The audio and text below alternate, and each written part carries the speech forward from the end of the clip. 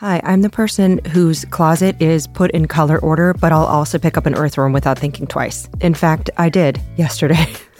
It needed my help. I'm not afraid to be a little messy. Human nature is messy, but nature can help us embrace it. I love the brand 7th Generation. Their laundry detergent lifts away tough stains with the power of bioenzymes. That's exciting. You wipe your hands on your pants after you pick up an earthworm? 7th Generation is like, don't worry, hug a dirty tree, huff some bark, it's good for you. That is the power of 7th Generation. Find laundry detergent and other laundry products at 7thgeneration.com. I love worms. This episode is brought to you by Merrick Pet Care. And if you've heard me talk about Grammy, you know that she means the world to me. I wanted a dog for probably 10 years, and I was living in an apartment, couldn't have dogs. When I finally moved somewhere else, I adopted her within weeks, and it was love at first scritch. She's about 2 feet away from me as I record this. She hangs out in the studio, and all I want to do is smooch her and look at her and stare at her. I also like feeding her because I see how happy it makes her. And there's nothing like watching her lick her chops after having yummy stuff like Grammy's pot pie or real Texas beef and sweet potato, which are 2 recipes she's been enjoying from Merrick. As her parent, I like that they use deboned meat and fish or poultry as the #1 ingredient. I also like that they have these real ingredients and you can see them on the bag so you know what's in each one. And watching her do a little dance, especially with a Grammy's pot pie recipe, brings too much joy to my heart. Is there such a thing as too much joy? I'm not sure. But check out Merrick online or in your local pet store and look for their new packaging with real ingredients shown on the bag and inside it. Oh, hey, it's your uncle's army buddy who makes superb banana bread. Allie Ward, back with another episode of Ologies. First off, I know you. You're either like, the fuck is a hagfish? Or you're like, ah, yes, hagfish. But an hour of hagfish? Oh yeah. Here's a secret you need to know. We are all hagfish. We're shy sometimes, but we have friends. We have preferences. We can make do. We have hidden talents. Sometimes people underestimate us until they realize our superpowers. And then they stand back and they marvel. And by marvel, I mean listen to a whole episode about hagfish. But before we dive into the deep sea of this slimy hour, let's first, by tradition, thank all the folks on patreon.com/ologies who make these episodes possible. We'll hear some of their hagfish queries later. And to all the folks buying Ologies merch at the link in the show notes and sporting it. And of course, to all of you kind souls who have rated and subscribed to the pod and also left your reviews for Old Dad Word, which I read by lantern light with a tear in my eye, such as this week, Jen Bagels just wrote, Allie, I hope you really do read every review because I want you to know that the world is a better place because you're in it. I don't deserve that. That's too nice. Don't make me cry. KSUP HD, which I guess I'm realizing just now is KSU PhD. So sorry, says, here's a tip. Don't cherry pick the episodes you think you'll be interested in. Just binge them all. They're all delightful. Thanks, KSUP HD. Okay, hagfish. Okay, first off, you're going to have to wait to hear how hagfish got its name. Sorry, it was a common Patreon question. We're going to address it later. This is as clickbaity as I get. Secondly, yes, the term hagfishology has been used before. I did not make it up. A 2013 biology graduate student seminar schedule included the talk, quote, Adventures in Hagfishology, Sulfate Transport, and Extra Branchial Mechanisms of Ion Regulation in Pacific Hagfish by Alex Clifford. So, hagfishology. The title's legit, haters. So this episode exists because science journalist Ed Yong wrote an article for The Atlantic in January with the headline, No One is Prepared for Hagfish Slime. And he was so right. It included photos from a 2017 traffic accident in Oregon in which 7,500 pounds of hagfish tipped over on a windy, foresty highway and slicked the roads and the cars in incomprehensible amounts of slime. I immediately started Googling hagfish scientists. I had a few on the list, and I was thrilled to see that they were based in Southern California. They were on my spreadsheet. A few weeks ago, my friend, wildlife educator Mallory Lindsay, who is amazing, went to the same lab, and I messaged her, and I was like, I've been wanting to do an episode on this. How are they? The next day, my phone rang. It was a hagfishologist, just using the phone like it was 1997. It's so charming. So we met a few days later on a street corner near Chapman campus in Orange County. And he has a bright smile, kind of surfer-esque golden hair and a ruddy beard. And we drove around looking for parking because, again, this is Southern California. And then we hit the lab and he showed me gurgling, chilly saltwater tanks filled with a few dozen soft, pinkish, purplish, gray, floppy hot dogs with mouths. And then he let me cradle one in my open palm, and it felt like a very floppy hot dog, like if God put a face on an intestine and just stopped there. Were these specimens slimy? Not really, until this ologist urged me to annoy one. Give it a little pinch, he coaxed. Milliseconds later, it seemed, my hand was drenched in a thick veil of elephant snot. I was transfixed.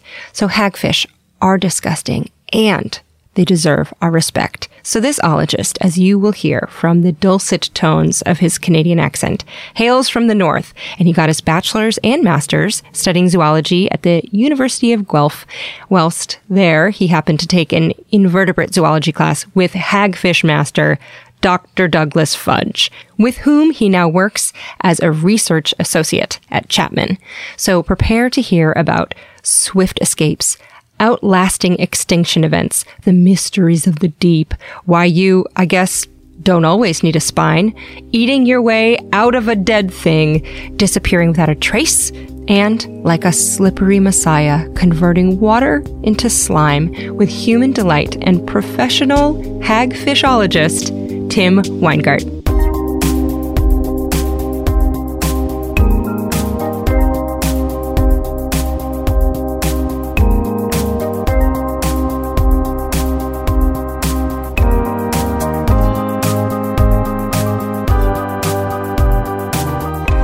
And now, I don't know if you know this, but you are technically a hagfishologist.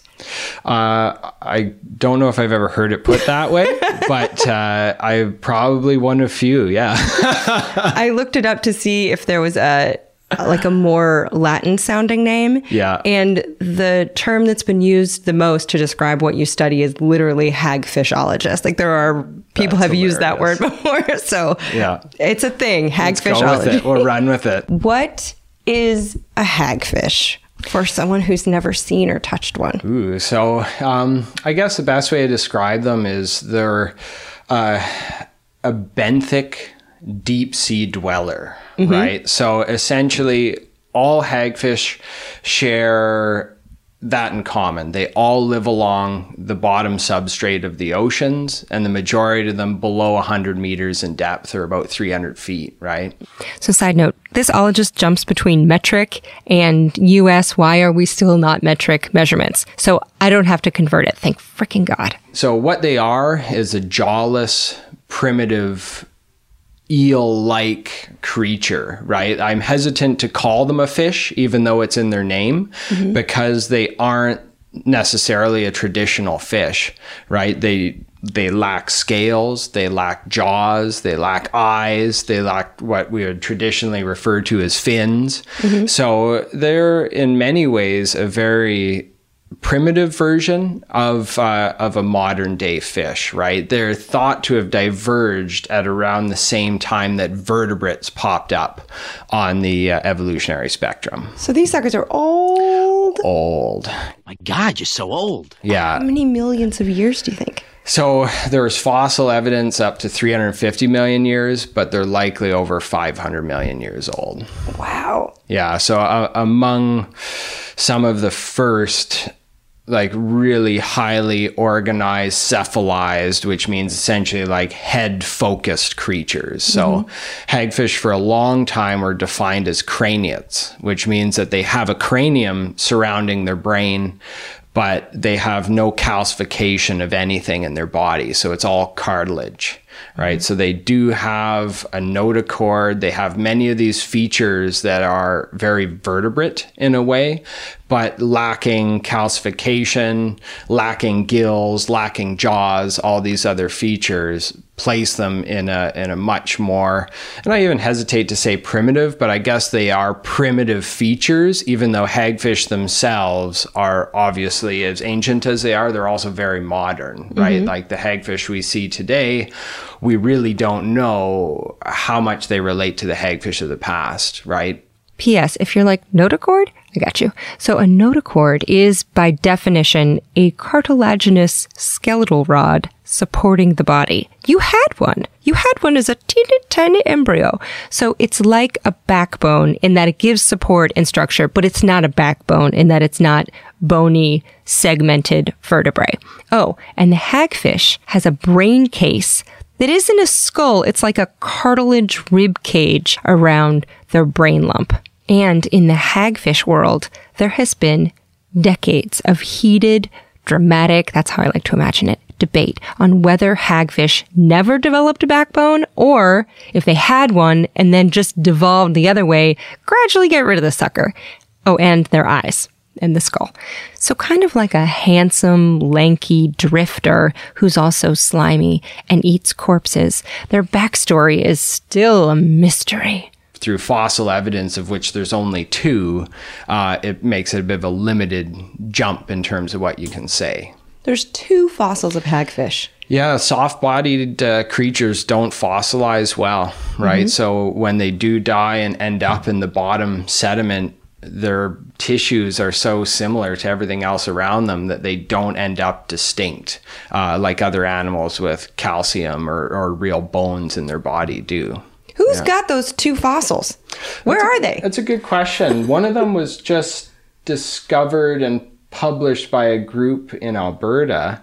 And then the other one, that's a good question. It's been quite a while since I read the paper, but they'd be in museums, right? There's only 2 of them known, so. Y'all, I spent so long trying to find out where these 2 fossils are, and I can tell you that one was discovered in Mason Creek, Illinois, I think around 1991, and the other is from Lebanon and was acquired in 2013 by a private fossil collecting company. But I earnestly just spent probably 2 hours trying to figure out if I could just go on a road trip and see a hagfish fossil in person. And the lack of information on their whereabouts has led me to believe that they're both kept in a subterranean vault with the Holy Grail, or they're just like kicking it like ballers in a timeshare with Bigfoot. So precious. Yeah, super precious. And like I was saying, very rare, right? But as we uncover more fossil beds, there are particular fossilization conditions that lend themselves to preserving soft-bodied animals better. I think there was just a big deposit found in China, actually, in the last couple of weeks that has a lot of soft-bodied creatures.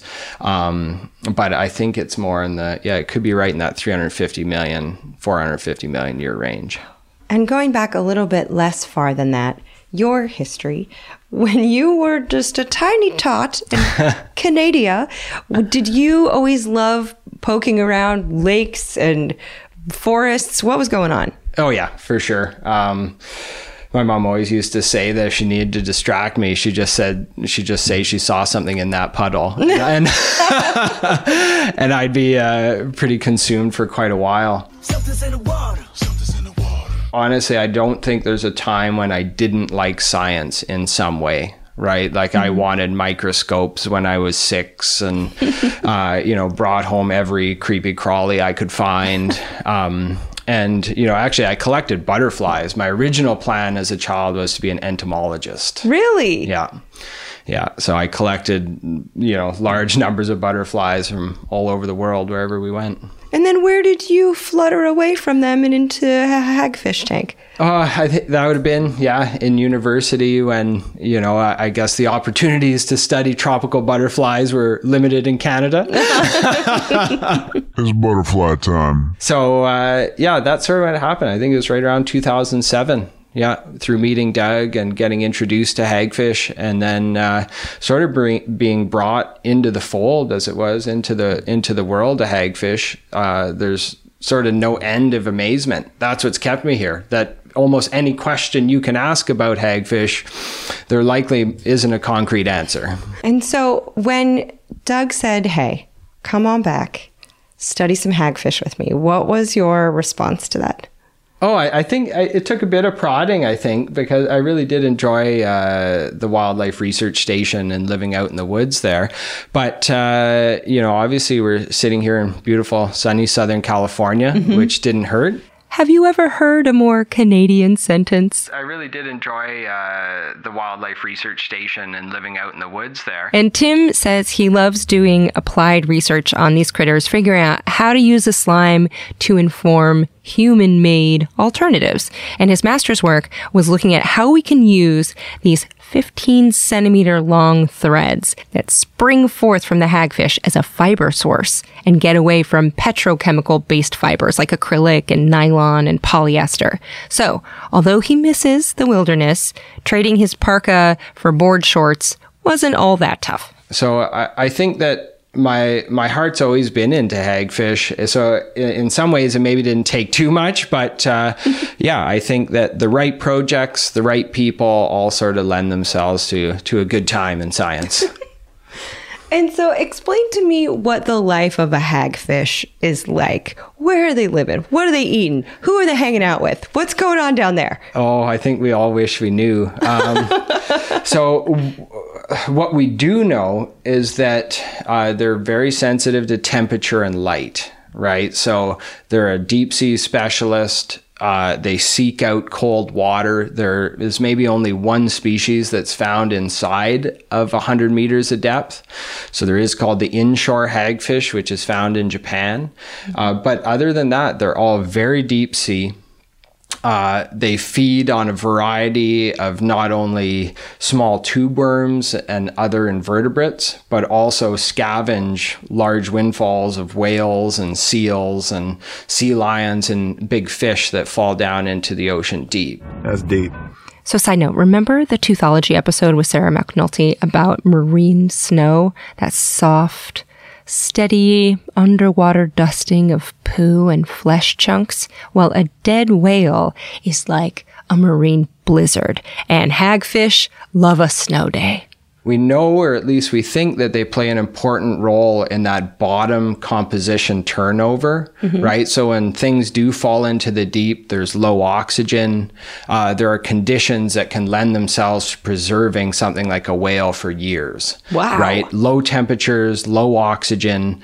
So maybe the bacterial decomposition is not as prevalent, like there would be bacterial decomposition, but I think there's a place for hagfish in actually cleaning up the bottom in that way and then spreading the nutrients around, right? So as they feed, they'll obviously leave, go back to their burrows or go back to where they were living and bring nutrients with them and essentially help spread nutrients in an otherwise very, very desert-like deep sea environment. Smell it, find it, munch it, poop it, spread it. We were looking in the tank, and some of them are all coiled up. Some of them are just hanging out in a tube. What's their day-to-day life like? In terms of what we know about where they live, some have a tendency to be in more muddy, sandy bottoms. Those species are typical burrowers. They'll actually live in burrows in the mud and typically sit there with just their nostrils sticking out, catching, looking for whiffs of whale or seals. But the other ones do spend time on rocky bottoms. And I think those are the species that tend to coil up a bit more because they're just spending a lot more time on the surface as opposed to within the substrate. But there's been interesting work as well showing that there's handedness, that hagfish have handedness. They have a tendency to coil either right or left more than the other way, right? So they have a preference. I think in captivity, there's probably only maybe 5 or 6 common species for people to have in captivity. There are a number of species that do not do well at all. So they're really hard to keep in artificial environments, essentially. I think partially because it's really hard to replicate the pressure that they're used to living in. We can replicate temperature and salinity and pH and all these other environmental parameters, but it's really hard to recreate being, a mile below the surface of the ocean. Yeah. And how are they making baby hagfish? Nobody knows. What? So nobody has ever witnessed hagfish breeding. Wow. And nobody has ever had hagfish successfully breed in captivity, even unseen, to produce fertile eggs. So we have hagfish laying eggs in captivity all the time, but they're presumably unfertilized because they never develop. Wow. Right. So this is something that I'm really interested in as well, is there seasonality in the deep sea? Even though it's dark and cold all year, are they more attuned to those deep sea conditions and maybe sense the difference in lunar phases? Do they have a migration? Are they always in the same place all the time? And I think that they are moving throughout the season, but it's just not a lot is known about it because it's so hard to follow these things into the deep. Right. A lot of the technology that's used for tracking fish and other stuff isn't at either the size scale that could be used in hagfish, or is just the fish need to come to the surface to get data pings, and hagfish never will. Right. So they're really tough to follow. And we've got a new underwater video rig that we're going to use to try and at least peer into their lives a little bit. Would you think that they would be following the whales in case a whale does bite the dust and falls down? I think whales are typically undergoing such large migrations that hagfish wouldn't be, let's say, following the herd type thing. I think their low metabolism, it suits them well to possibly go a year or more without feeding. Even in captivity, we typically only feed them every 3 to 6 months. What? Yeah. They eat a lot when they eat, but they don't eat frequently. Wow, what do you feed them in captivity? They get a bit of a mixture. There's shrimp and squid and beef, and sometimes other random large fish that we come across in our work. I think we fed them an opa, which is a very interesting fish. Okay, so quick aside. Researching OPA, O-P-A-H, got a lot of hits on Oprah. It's a different thing. An opa is a big, silvery, round fish. It's also called a moonfish. Looks like a moon. And an opa are one of the rare endothermic fishes, which means, like Oprah, it has a warm heart. We feed them a diversity of stuff, hopefully trying to get them the right nutritional requirements they need.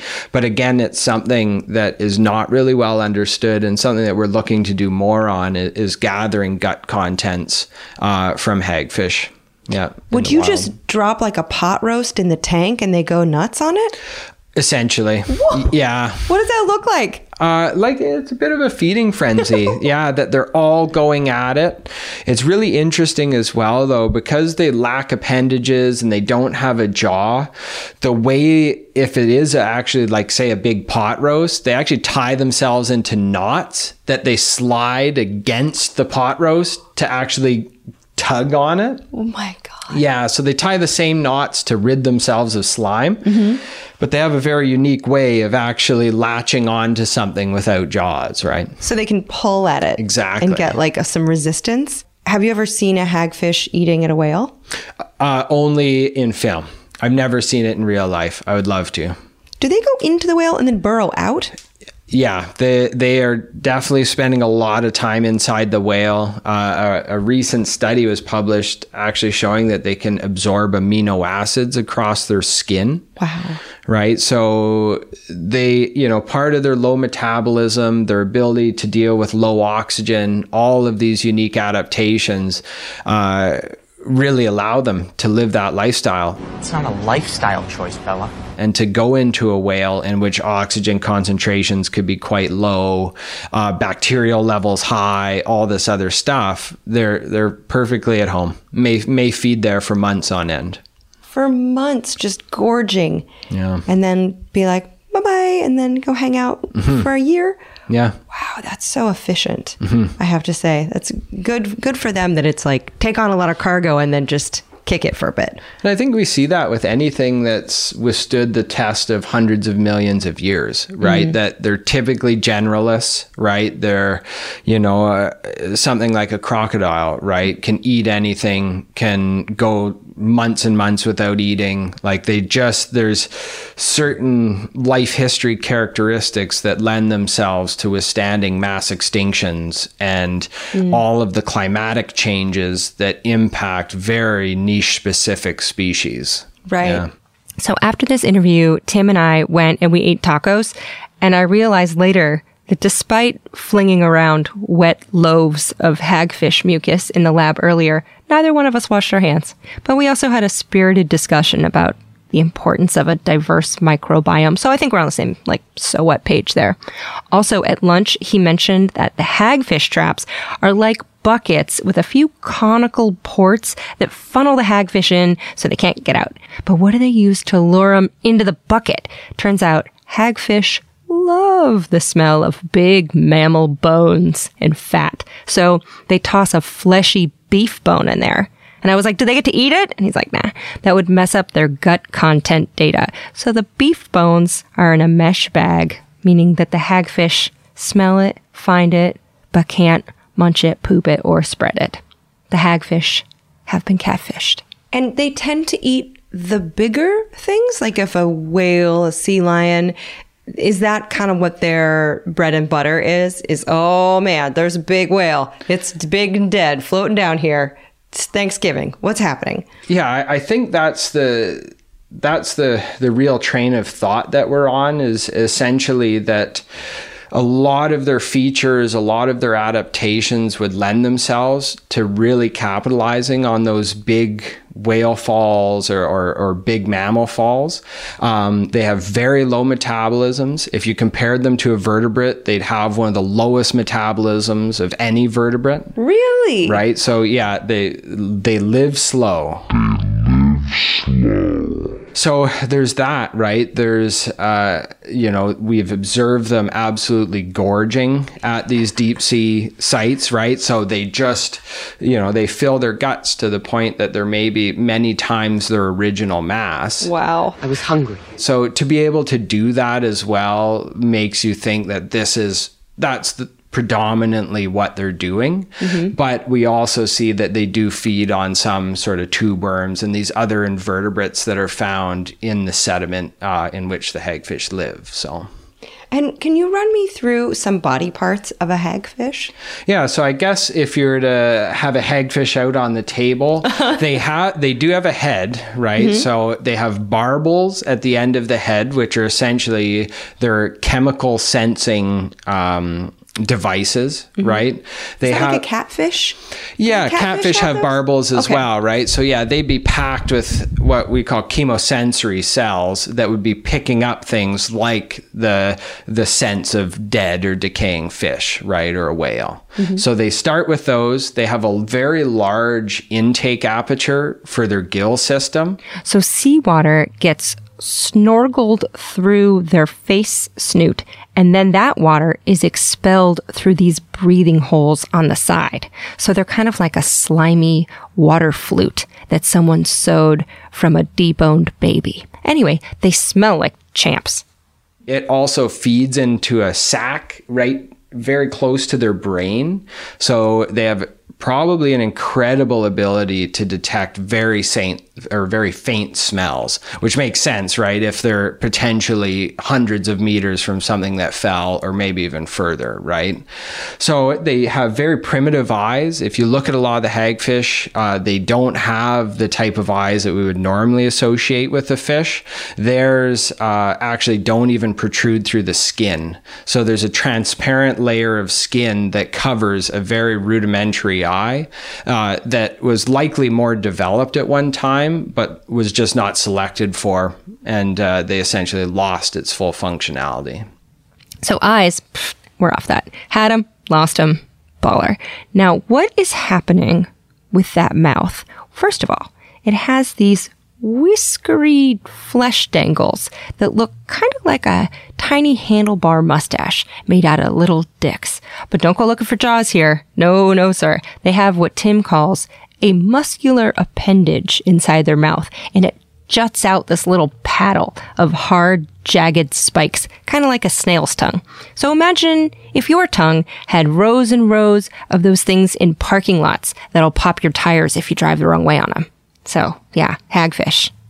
They deserve our respect. So essentially, there are these keratinous teeth, or the same material that makes up our fingernails makes up their rasp, which they use to actually essentially sand tissue off of a carcass, or to slurp up a little worm that they're after. But then when you look at the rest of them, they vary a little bit in terms of their gill apertures that water flows out of. The more burrowing specialist hagfish will have reduced numbers of gill openings in which the water flows out of. Again, water flute. Now, all of this is just the tater skins, the jalapeno poppers, appetizers, before we get to the main course, because here's where things get slimy. Now, if you've listened to previous episodes of Ologies or the first 12 seconds of this one, you know I don't censor language. The fuck is a hagfish? Most science podcasts bleep out questionable swear words, but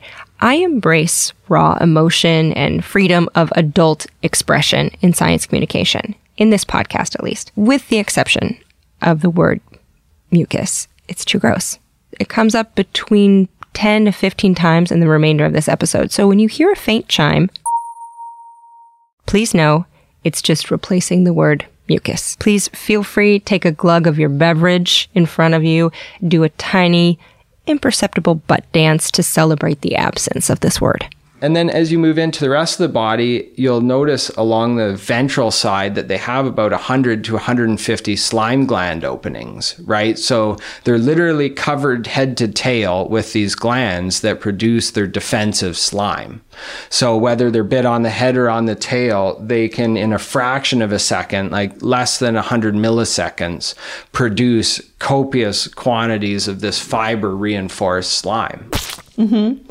Yeah. Which is astounding. It's astounding. Like, for something that is maybe not as advanced as some other vertebrates, this is a defense system that is still very much mysterious in terms of how it works, right? I think, yeah. So if everything else about the hagfish we would call primitive, this is highly derived, right? Mm-hmm. This is unlike anything else found in nature. We know of a lot of mucuses. We know of a lot of natural fiber sources like silkworm silks or spider silks. But hagfish threads that are found in their slime are not only comparative to spider silks in terms of their mechanical properties, that they're incredibly tough, but they produce this stuff in prodigious quantities. This cannot be overstated. Like an individual hagfish may have 20,000 kilometers of fiber in its body at any one time. And what's so unique about these fibers is that they're packaged into 15 centimeter fiber lengths, but that's coiled into a 150 micron cell. So like, a little bit more than 1/10 of a millimeter, they pack 15 centimeters of thread into. So to put that in perspective, the threads that make up this water-trapping slime network are 10 million times longer than they are wide, and they are somehow neatly coiled like a skein of yarn into a tiny cell capsule ready to be ejected and unfurled. Now, more on how that works in a minute. But admit it, you love hagfish. How are they coiling this? What is their gooey witchcraft? You're intrigued. So that process in and of itself has been something that has really intrigued us for quite some time. And is it hard for them to make more of it? If they slime someone and they're like, bye-bye, later, do they have to go sit and produce more? Is that energy expensive for them? Yeah, the fibers are made up of protein, which in general is quite expensive to make. Mm-hmm. But one of the unique things that the hagfish does by having so many slime glands is that it never deploys them all at once, right? So they do have some site specificity, right? Mm-hmm. If you bite it on the tail, it may only release exudate, is what we call the condensed slime, essentially. It may only release a few glands worth, like 2 or 3 glands on either side of its body, which is enough to produce a gallon of formed slime. Oh my God. So like they would never be caught without slime. ever. Right? They just have so much on board, and there's some indication as well that they can't actually release all of the slime from a single gland because they likely retain the immature cell components, which would otherwise maybe be released but not function as they should. Yeah. What happens when these fibers hit water? Yeah, so that's something that's really interesting to us. So it's a 2-component slime. It's released by what's called holocrine secretion, which means that the cells are actually having their membranes stripped off of them as they pass through the pore of the slime gland. Wow. Right? So it narrows down to a tiny opening that strips the cells of their membranes. So when they're released to seawater, they're exposed to an entirely new environment, right? Water. There's an interaction with the seawater. There's essentially the solubilization of proteins that help maintain these fibers in their coiled up state. But what happens is that the seawater very rapidly bursts the vesicles that are released. They shear out into these long strands, which essentially transmit forces of mixing down to the thread bundles. So, instant replay, the hagfish takes the offense, defense ejects tiny coiled balls of the exudate, getting their little membrane covers stripped as they exit. The threads hit the water and expand, trapping more water in a net of microfiber threads, expanding 10,000 times its size. Slime predator offense retreats, down for the count. Hagfish remains the champion of the deep. Or in Tim's words, to simplify what I just said, I guess, the is released, really vigorous mixing that's created by either the hagfish trying to escape or the predator trying to eat the hagfish further expands this network of and fiber until it forms this fully formed slime ball, which is capable of fully clogging the gills of a 10-foot shark, right? We've never seen a successful predation on a hagfish by any gill-breathing predator. So we see sea lions, birds, porpoises, all successful hagfish predators because their breathing mechanisms are separated from their eating mechanism, essentially. Just like us, right? Like we can breathe and eat at the same time, whereas most gill-breathing fish can't. They're breathing all the time, and that is what exposes them to the slime. So you got gills, you got screwed.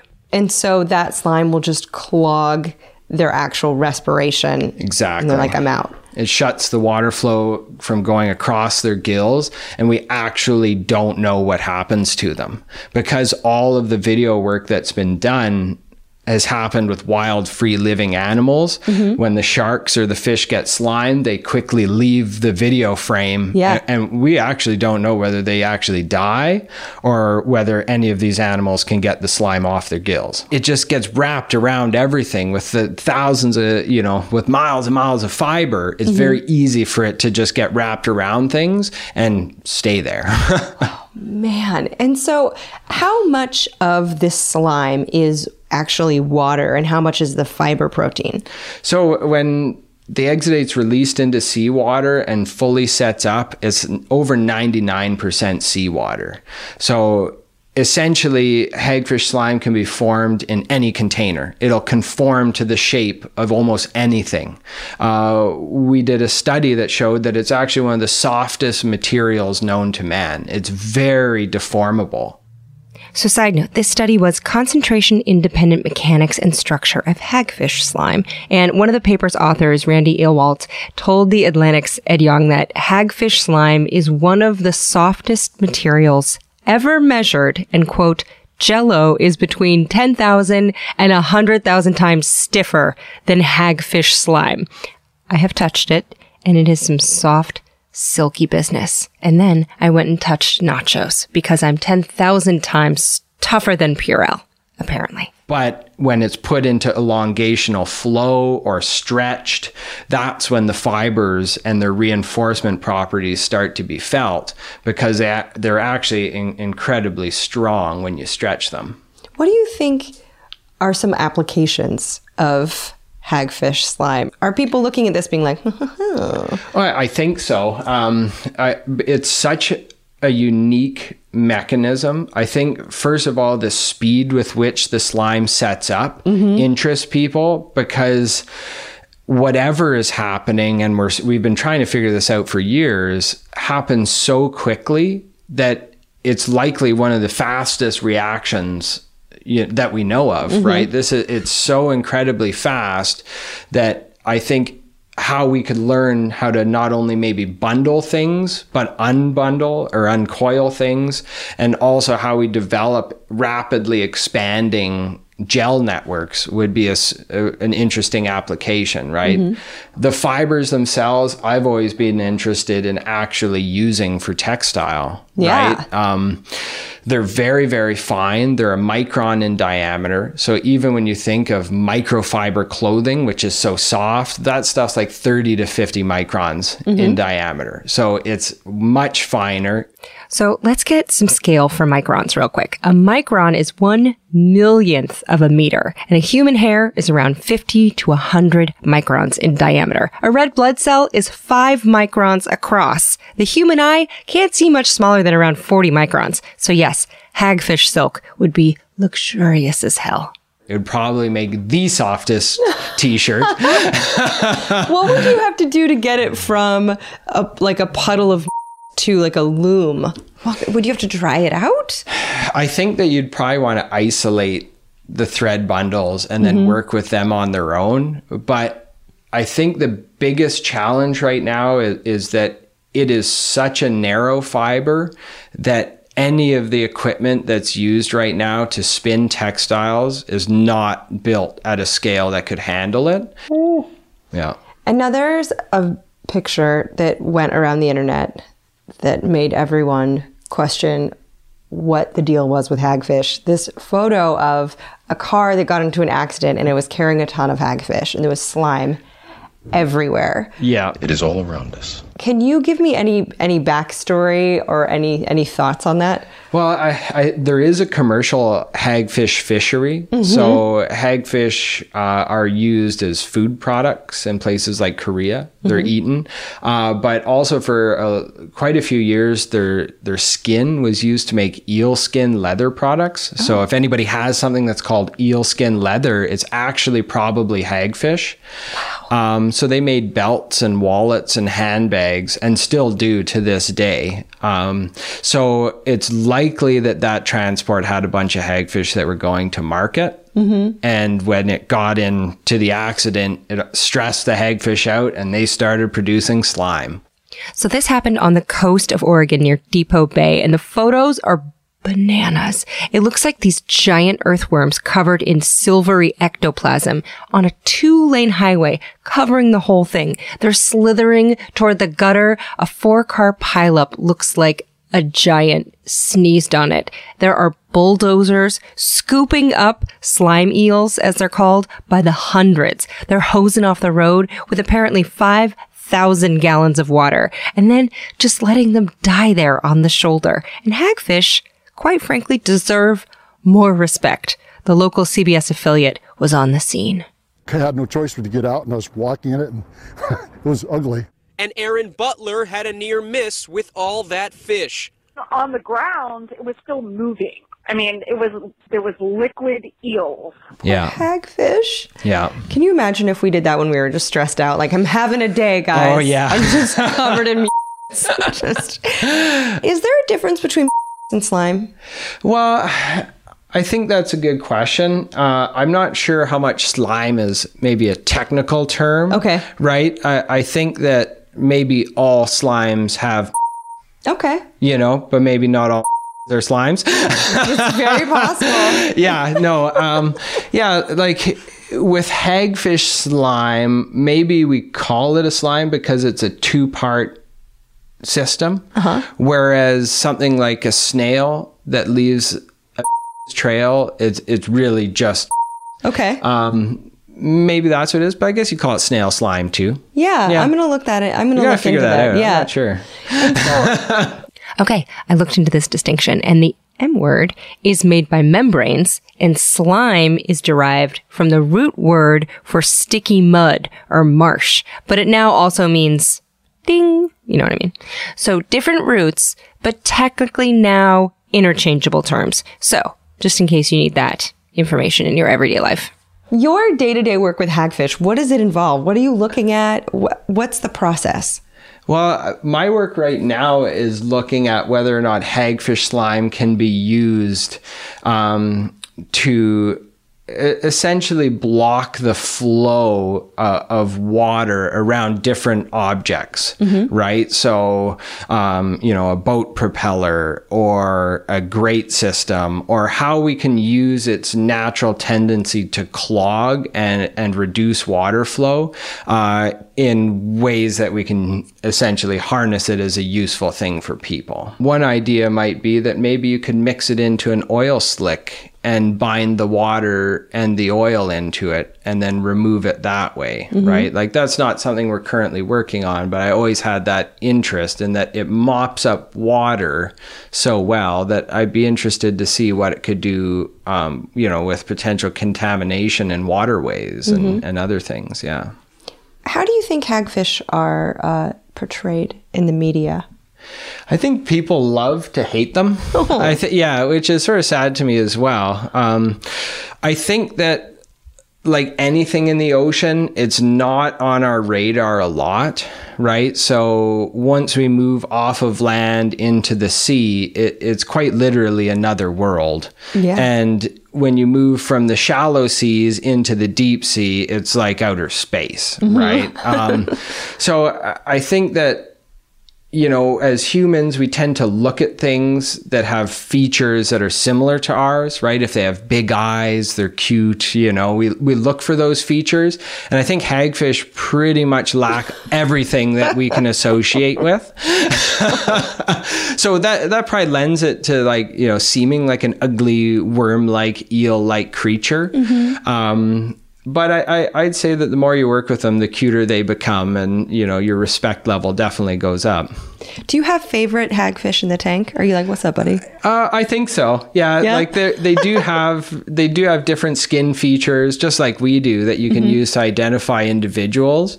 And I also think that they have personality, right? That some are naturally more relaxed than others, and depending on what you're wanting to do with them, a relaxed hagfish can be a good hagfish. I wonder if the other hagfish are like, why does he always get picked? Yeah. And he's like, I don't know, man. I'm just cool to kick it with. Just an update. My new life motto is, a relaxed hagfish can be a good hagfish. Also, Tim says hagfish do have a reason to be uptight. Scientists aren't sure what effect overfishing or rising ocean temperatures will have on their populations. Plastic is, of course, another issue. Tim says we all know it's on the surfaces of the ocean, but he wonders where it's ending up in the deep sea as well, and what organisms are ingesting it, and what that'll mean for the future of the hagfish. And he's about to embark on an expedition to the Galapagos. He's great at trapping and is tinkering with new observation cameras to deploy. Folks on his research team refer to him as the hagfish wrangler. How deep are you able to do research? I think a lot of the limitations are because you have, like, say if we're dropping traps, you typically will have a rope that has to go the whole depth, right? So if you're in 4,000 feet, you need such a huge amount of rope to get down there that it limits, say, how many traps you can have down at once. So we're experimenting with some lineless trapping methods that actually use corrosible links that are made of magnesium that corrode in seawater at a known rate, so that you can drop traps and our camera equipment into, say, like 6,000 feet of water and have them float back to the surface once the link corrodes. Yeah, so there are some really unique deep sea technologies that are making this stuff possible now that maybe wasn't, 10, 20 years ago. Yeah. This is all it's just ramping up. Yeah. Such an exciting field of research. I feel like so many eyes are on hagfish to be like, what is happening with hagfish? Where is the slime coming from? How have they lived for so long? So, quick check-in. I searched hagfish myths, and I did see that Google auto-filled with the most frequent questions asked, which included, are hagfish poisonous? What? No. Can a hagfish bite a human? No. They don't even have a jaw. However, if you wound up on the ocean floor, not alive, it might smell you, find you, munch you, poop you, spread you. But at that point, you would have way bigger problems than the hagfish. Now, I kept searching for more flim-flam, and I found that in Korea, hagfish is an aphrodisiac and a fertility food. Its shape might have something to do with that. I also came upon a Smithsonian article that said, according to common hagfish mythology, they can fill a 5-gallon bucket with the stuff in mere minutes. And that is a myth, because people, it takes seconds and it could fill a barrel. Is there any flim-flam about hagfish that you would want to debunk? Any myths that you feel like need to... Oh, hagfish myths. You should throw one my way. What have you heard? What are they up to? Oh, I haven't heard a lot of faulty gossip about a hagfish. Yeah.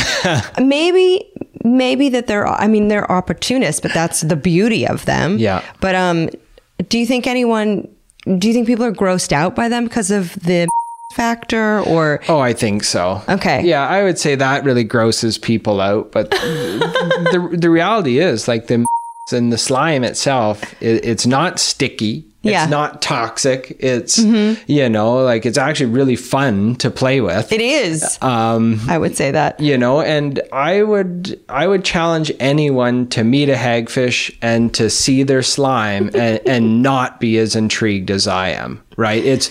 You literally are sometimes left speechless and in wonder. Yes. Right? Have you ever seen any hagfish in a movie or a TV show? I think there have been some hagfish cartoons. There was a band called Hagfish. Really? That was like a punk band called Hagfish. What'd you think of them? I've never listened to them. I should. It's going to come up on their Google alerts. They're going to be like, oh man, it's about the fish again. Yeah. The band Hagfish emerged in 1991, broke up in 2001, and had an energetic neo-punk style descended from The Descendants. Now, one of their most revered studio albums is called Rocks Your Lame Ass, and according to music journalist Trixie Delight, their name itself means nothing to the band personally. It was simply chosen randomly from a dictionary. Here's what they sound like.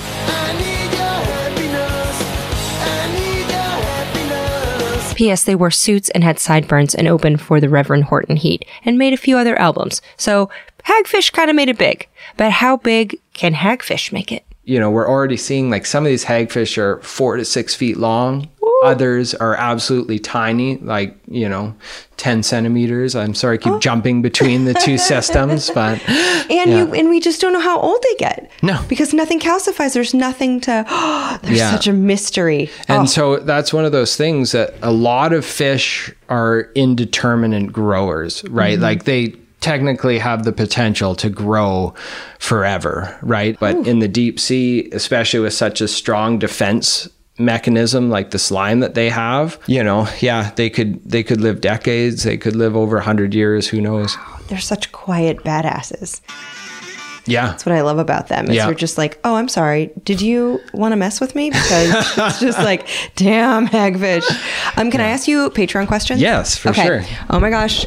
I got a lot of questions from listeners. That's good. Okay, so before we get to Patreon questions, a few words from sponsors of the show. They make it possible for me to give a donation each week to a charity of the ologist's choosing. And this week, Tim asked that it go to his Canadian woodsy science home away from home, the Wildlife Research Station. And since its inception in 1944, the Wildlife Research Station has been providing access and logistical support for university and government researchers. It's situated on Lake Saskatchewan in the Algonquin Provincial Park and operates as a non-for-profit organization. It's been instrumental in these really uniquely long-running research projects on wildlife, from flies to small mammals and turtles and birds and more. So a link to that nonprofit will be in the show notes and up at alieward.com/ologies/hagfishology. Okay, some things I like. This show is sponsored by BetterHelp. Listen, we're all carrying around just a backpack of stressors and sadnesses. When we keep them all zipped up and the load gets heavier, it can start to affect us negatively. You start to feel misunderstood, sad, resentful. A safe place to unpack that is, you guessed it, therapy. Therapists can help you dump out your bag and work through the heavy garbage that's weighing you down, in my case at least. I've used BetterHelp. They have definitely helped me understand that pushing my feelings down does not actually make them go away. It makes them feel worse. So if you've been thinking about starting therapy, give BetterHelp a try.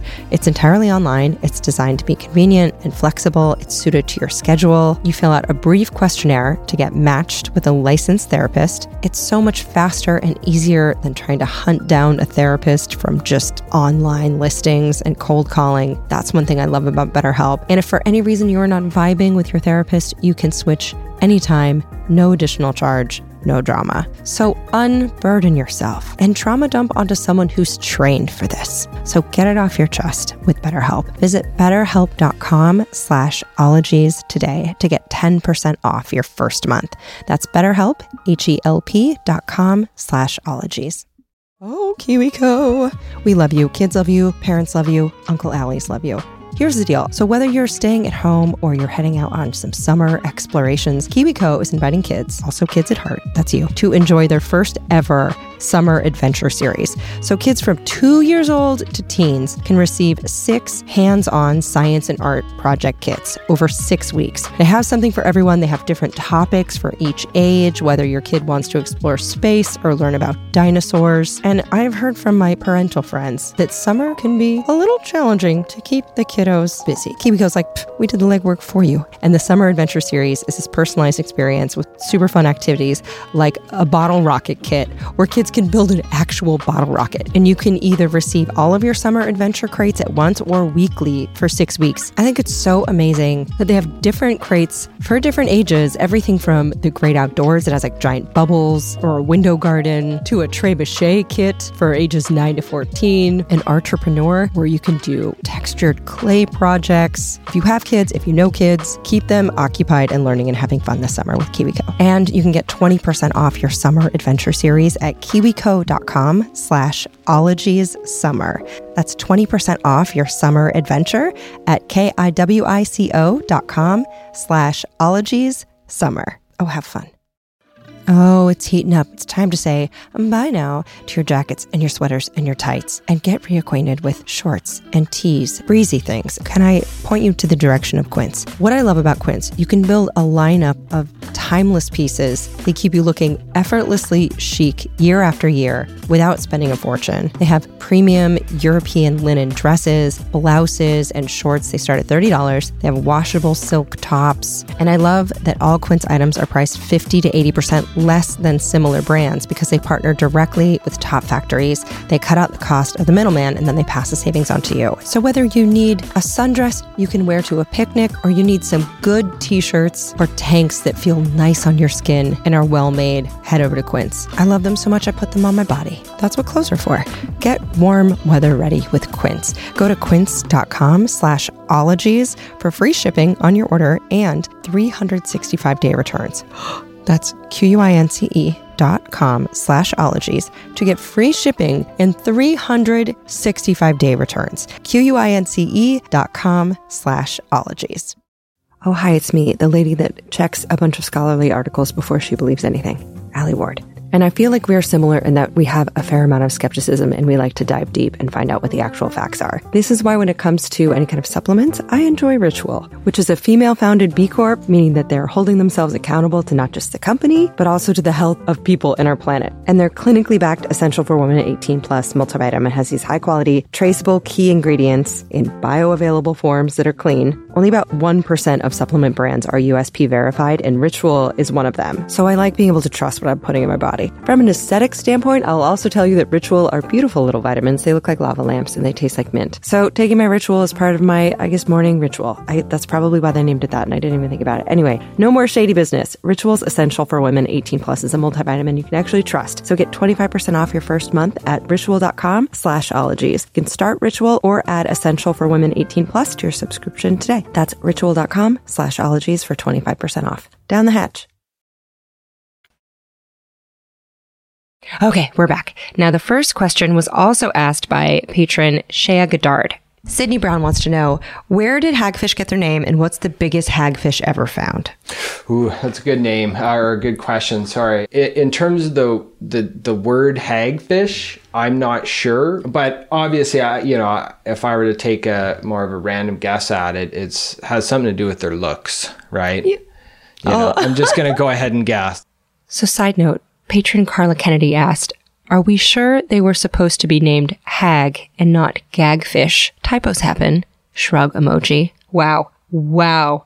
Carla, where is the respect for a slimy, jawless sausage with a tiny dick mustache? And I'm sorry, I made everyone wait this far to hear the etymology of hagfish. But, okay, so the term was first recorded in 1611, and it just comes from their face, because they thought they were not cute. Sometimes the most obvious answer is insultingly the right one. But, though hag means technically now a repulsive old woman, according to the dictionary, that word is derived from the word for witch, which, given the magic spell it can cast in the form of a phlegm net, isn't so off base. And the reason why that word meant witch, that became the word hag, is because it came from a term for a hedge rider, as in a supernatural woman who rode the hedges between the safe normal village and then the wild outer lands. So, hagfish,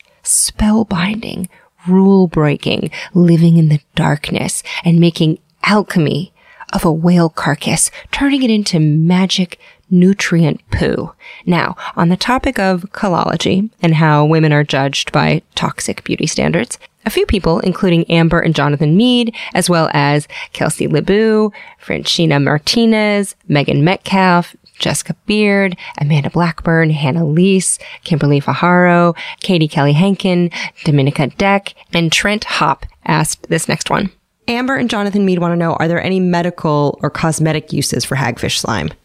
I think there's definitely an interest in the cosmetic field, as well as in the medical field, in the sense that it can maybe be used as a biological filter, right? That, if it blocks the flow of water and traps water, you can maybe use it as an actual filter material.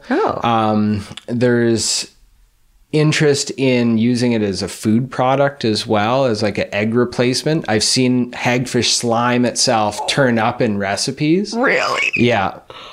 So I think that there's people for a long time have been looking to use it for different things. Mm-hmm. I think partially what's limited it is the availability of hagfish. Like they're just not super common on land. Yeah. And as well that it's difficult to store the slime, right? So the way that the hagfish stores it inside of their glands is not really well understood. We know the chemicals that are there. We know sort of the environmental conditions inside the gland, but how they function is not really well known, and we've had a hard time replicating it. So I think that's another one of the challenges to mainstream use of hagfish material, is that you need to be able to maintain its really charismatic properties over time. You're one of the most charismatic people I've ever met. Right. And we see that its reactivity to seawater, it's the rate at which it responds and everything changes as we store it. Oh, so yeah, what happens if you have a mason jar full of hagfish slime? It eventually, if it's in water, it will collapse. The network does collapse down, and it essentially will somewhat dissolve away. The component is dissolvable, but we've never followed it over really long periods, like days or weeks. Typically for most of our work, we're interested in the really, really short time scale stuff. If we were to use hagfish slime for medical purposes or cosmetic or anything, we need to either figure out how to replicate it or how to store it in really meaningful ways. I feel like if you had a sheet mask that was just hagfish slime, that would be hydrating as hell. Can you imagine just get a hagfish to lay on your face? Just like, I mean, that's essentially what a sheet mask is. Colin Elijah wants to know, where do they fall in the food chain? Do other animals want to even eat something that slimy? But if you're a mammal, a sea mammal, you can chomp on it. Yeah. But where do they fall in the food chain? Yeah, I would say, I wouldn't say that they form the bottom of the food chain. Okay. But I wouldn't say that they're necessarily the top either. Okay. There's a lot of really active predators even in the deep. Like there's big active shark species, there's big fish species that would probably be the dominant predator down there. But I think that because they have such a strong defense mechanism, which could also be viewed as sort of a competitive thing. So as they're feeding at a carcass, they do release bits of slime, right? And that's sort of been one of my ideas too, is whether or not they actually use it to compete around a carcass, right? So hagfish can all deal with the slime, but nothing else can, right? But yeah, in terms of where they fall, like they are preyed upon, but they're also a predator. So I think they're going to be somewhere in the middle in terms of the zones of animals out there. Ooh, I love that they're like hagfish party only. Okay, so Chris Brewer asked this next one, but so did Jack, Amanda Nyron, Lonnie Bauer, Sonia Karpelovich, Bonnie Joyce, Amelia Blakeman, Kitty Halverson, Vaughn Svedson, Zoe Jane, Haley Everson, Erica Pohanka, Danny Q, and Shalina. They all asked some form of this hungry question. Chris Brewer wants to know, will hagfish sushi ever trend? Ooh, well, hagfish are eaten in Korea and probably elsewhere in Southeast Asia. They're barbecued, typically. Okay. Yeah. Have you ever eaten it? I have never eaten it. I think the more time you spend with stuff, the more you sense its distinct smell and the more that it would probably taste like they smell. Okay. Eric Bahanka wants to know, have you ever tried eating their slime? No, but I know people have, and that it is a part of recipes.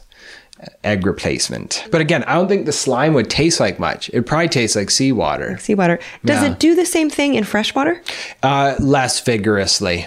Really? Yeah. So what is it about the salinity that activates those threads? Well, that's one of the things that we're trying to figure out, like whether it's active exchanges that go on with ions associated with the or the threads, whether it's a temperature related thing that the slime tends to set up better in cold water than warm water.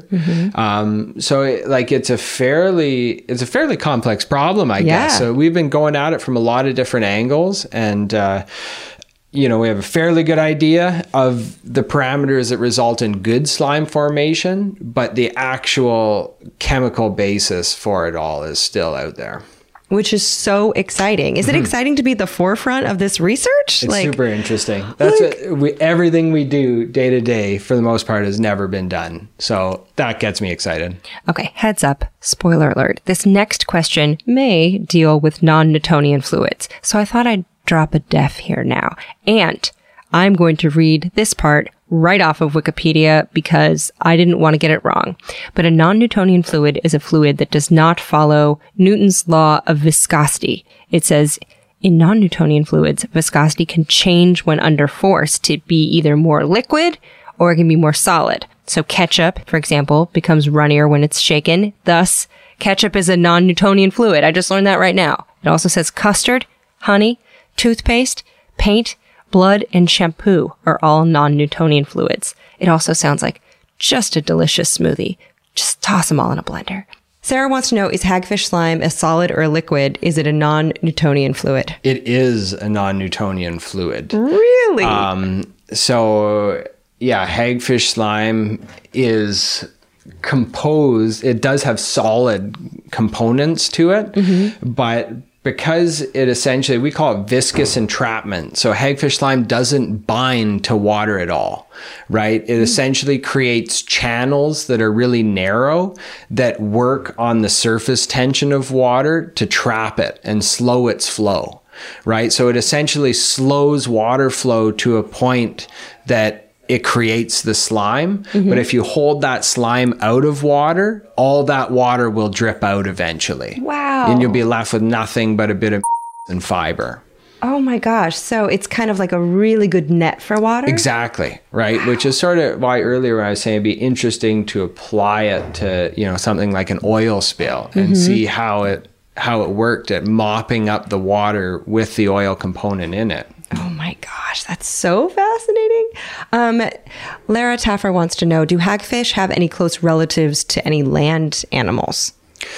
Land animals, I don't think so. Their closest relative that's still living is the lamprey, right? So, okay. Yeah, so they're sort of grouped together with hagfish because they're a jawless creature. They have, primitive eel-like body. But I think there's now, the jury's out about whether or not hagfish actually started out much more vertebrate-like and then lost those vertebrate-like features. Wow. Right? So that what we're seeing is essentially something that was more complex that actually somewhat simplified in time. Mm-hmm. So they may have just gone on back. Mm-hmm. That's fascinating. Let's see. Suki Holly wants to know, since hagfishes are creatures of the deep, do they get the bends when scientists bring them up to the lab to study? It's a super good question. So a lot of fish have what's called an air bladder, which actually fills with air to provide buoyancy for them. So they can fill it and empty it to adjust how where they are in the water column. Hagfish don't have an air bladder. So when we bring them up, they're actually totally fine, right? So a lot of fish, it's a good question because most fish that you would bring up from that depth are dead by the time they hit the surface because their swim bladder actually ruptures and like causes severe damage to the fish itself. Yeah. Hagfish don't have that problem, which is one of the reasons we can even study them. Right, because we'd have a really hard time bringing them up. Hagfish have seemingly no problem coming to, ambient pressure at the surface. They're such slimy badasses. Yeah. I'm voting for hagfish for president. Is that weird? I'm like so in awe of them. I feel like hagfish is going to absolutely save the world. Okay, I'm going to ask one more question from a patron and then we'll wrap up. Travis DeMello wants to know, what are their social lives like? Do they relate to one another and where do they sleep? I think that's another great question. So I think hagfish have a very vibrant social life. I got lots of friends. I think that we see them living in burrows together. We don't know about their relationship to each other, but they seem to like to pack together. They do like to be together in congregations. Where you find one hagfish, you find more, right? So whether or not that has to do with the environment being really conducive to hagfish or whether or not they actually seek out a social group, we don't know. We're actually working on at least filming them in captivity to better understand how they interact with each other, over the days and weeks of, circling around these tanks and with very limited hiding spots, right? We provide them with habitat to hide in, but we're interested in how they maybe compete for that habitat. Like, are there dominant hagfish and subordinate hagfish, or are they sort of devoid of that altogether, right? Which is also a possibility that, the whole competition that we see in a lot of other animals may be such an energy waster for a hagfish that they just don't do it. Yeah. Just maybe they don't care. Yeah, maybe hagfish are friendly. Is there a need for more hagfishologists? I think there's a need for a lot more people to study what's happening in the oceans. Yeah. I think it's one of the, in many ways that Antarctica and space are these like crazy frontiers, right? I think the deep ocean is one of the last unexplored frontiers on the planet. Almost, a lot of these missions that have gone down to video and find new species, almost every time they deploy these ROVs or deep sea submersibles, they find new species. I know that we get very excited when undergraduates come into the lab and we get to introduce them to hagfish and, spread the wonder for sure. But I think that it is one of those things that most biologists that ever come across them are permanently interested, right? They never lose their interest. And like we've seen this with people that are now in their 90s that love talking hagfish because they maybe worked with them for 1 year, decades and decades and decades ago, but it was one of the most interesting things they ever did. You just get caught in a slimy web of love for hagfish. Yeah, all the puns. Now, is there anything, I always ask this at the very end, is there something about your job that sucks? Something that frustrates you? What's the worst part about your job or hagfish? Oh, I think nothing wrong with the hagfish, but I think in terms of science in general, there's a lot of failure, right? Like when you're doing projects, you're doing experiments. In science, you never know what's right. You only ever find out what's likely wrong. Right.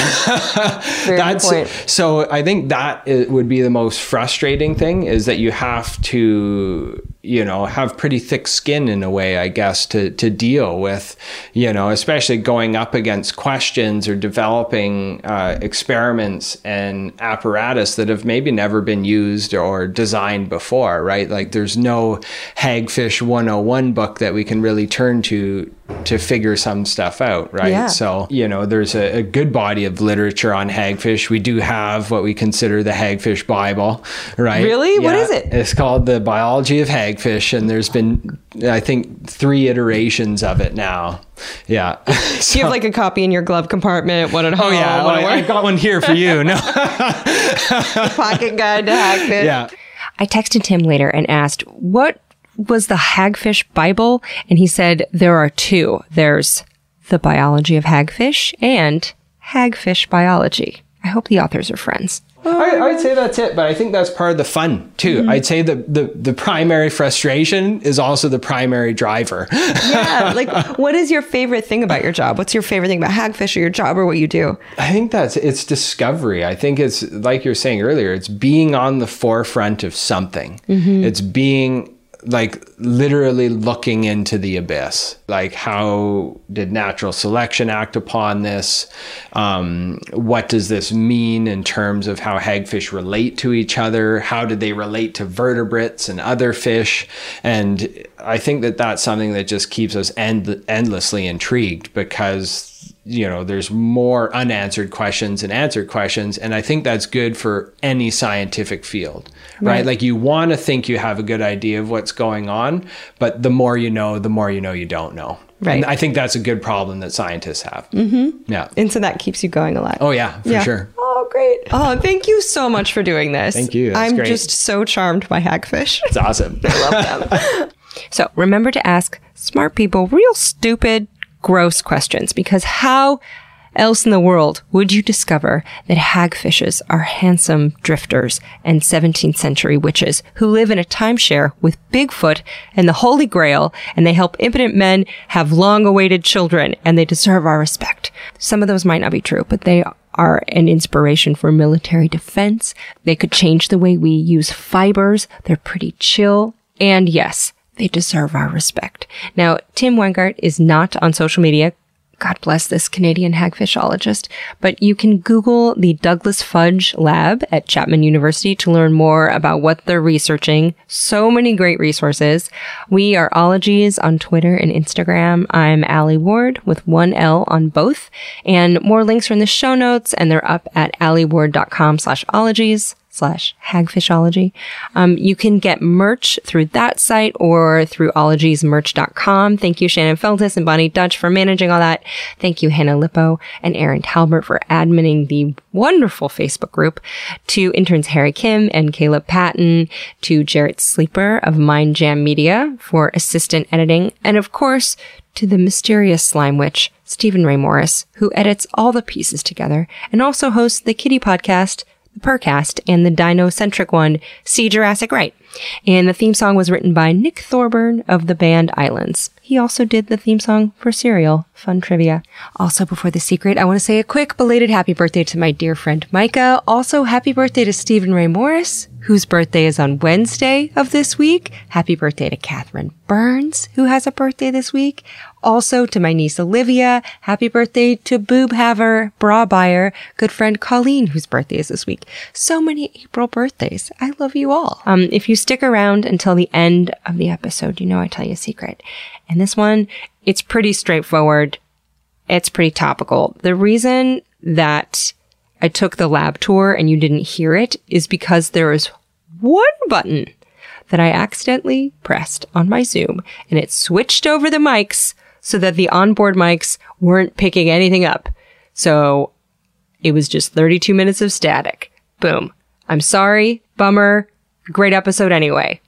Another secret is that I had a dream that I had a live stream and no one showed up to watch it. And I was wearing like dirty grease spotted leggings that were made by Ferrari. And I was like, oh, these are my good leggings. I really messed these up. Anyway, no one watched my live stream. And I thought, Ward, what are you doing?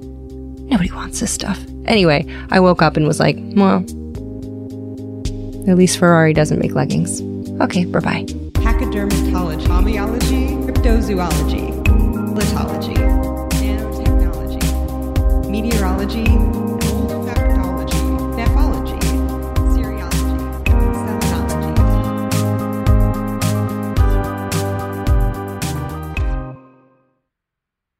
So these are actually hagfish, nicknamed slime eel. They get that nickname because you can see here, they secrete slime whenever they're under stress, making the cleanup that much more difficult.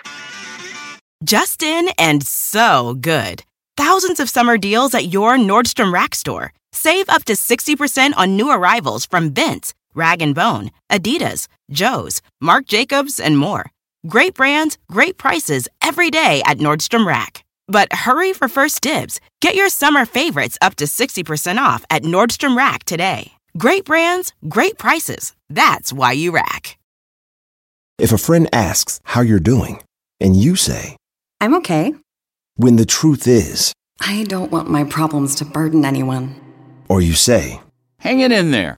Because if I ask for help, they'll just think I'm weak. Then this is your sign to call, text, or chat 988 for free, confidential support. Anytime. You don't have to hide how you feel.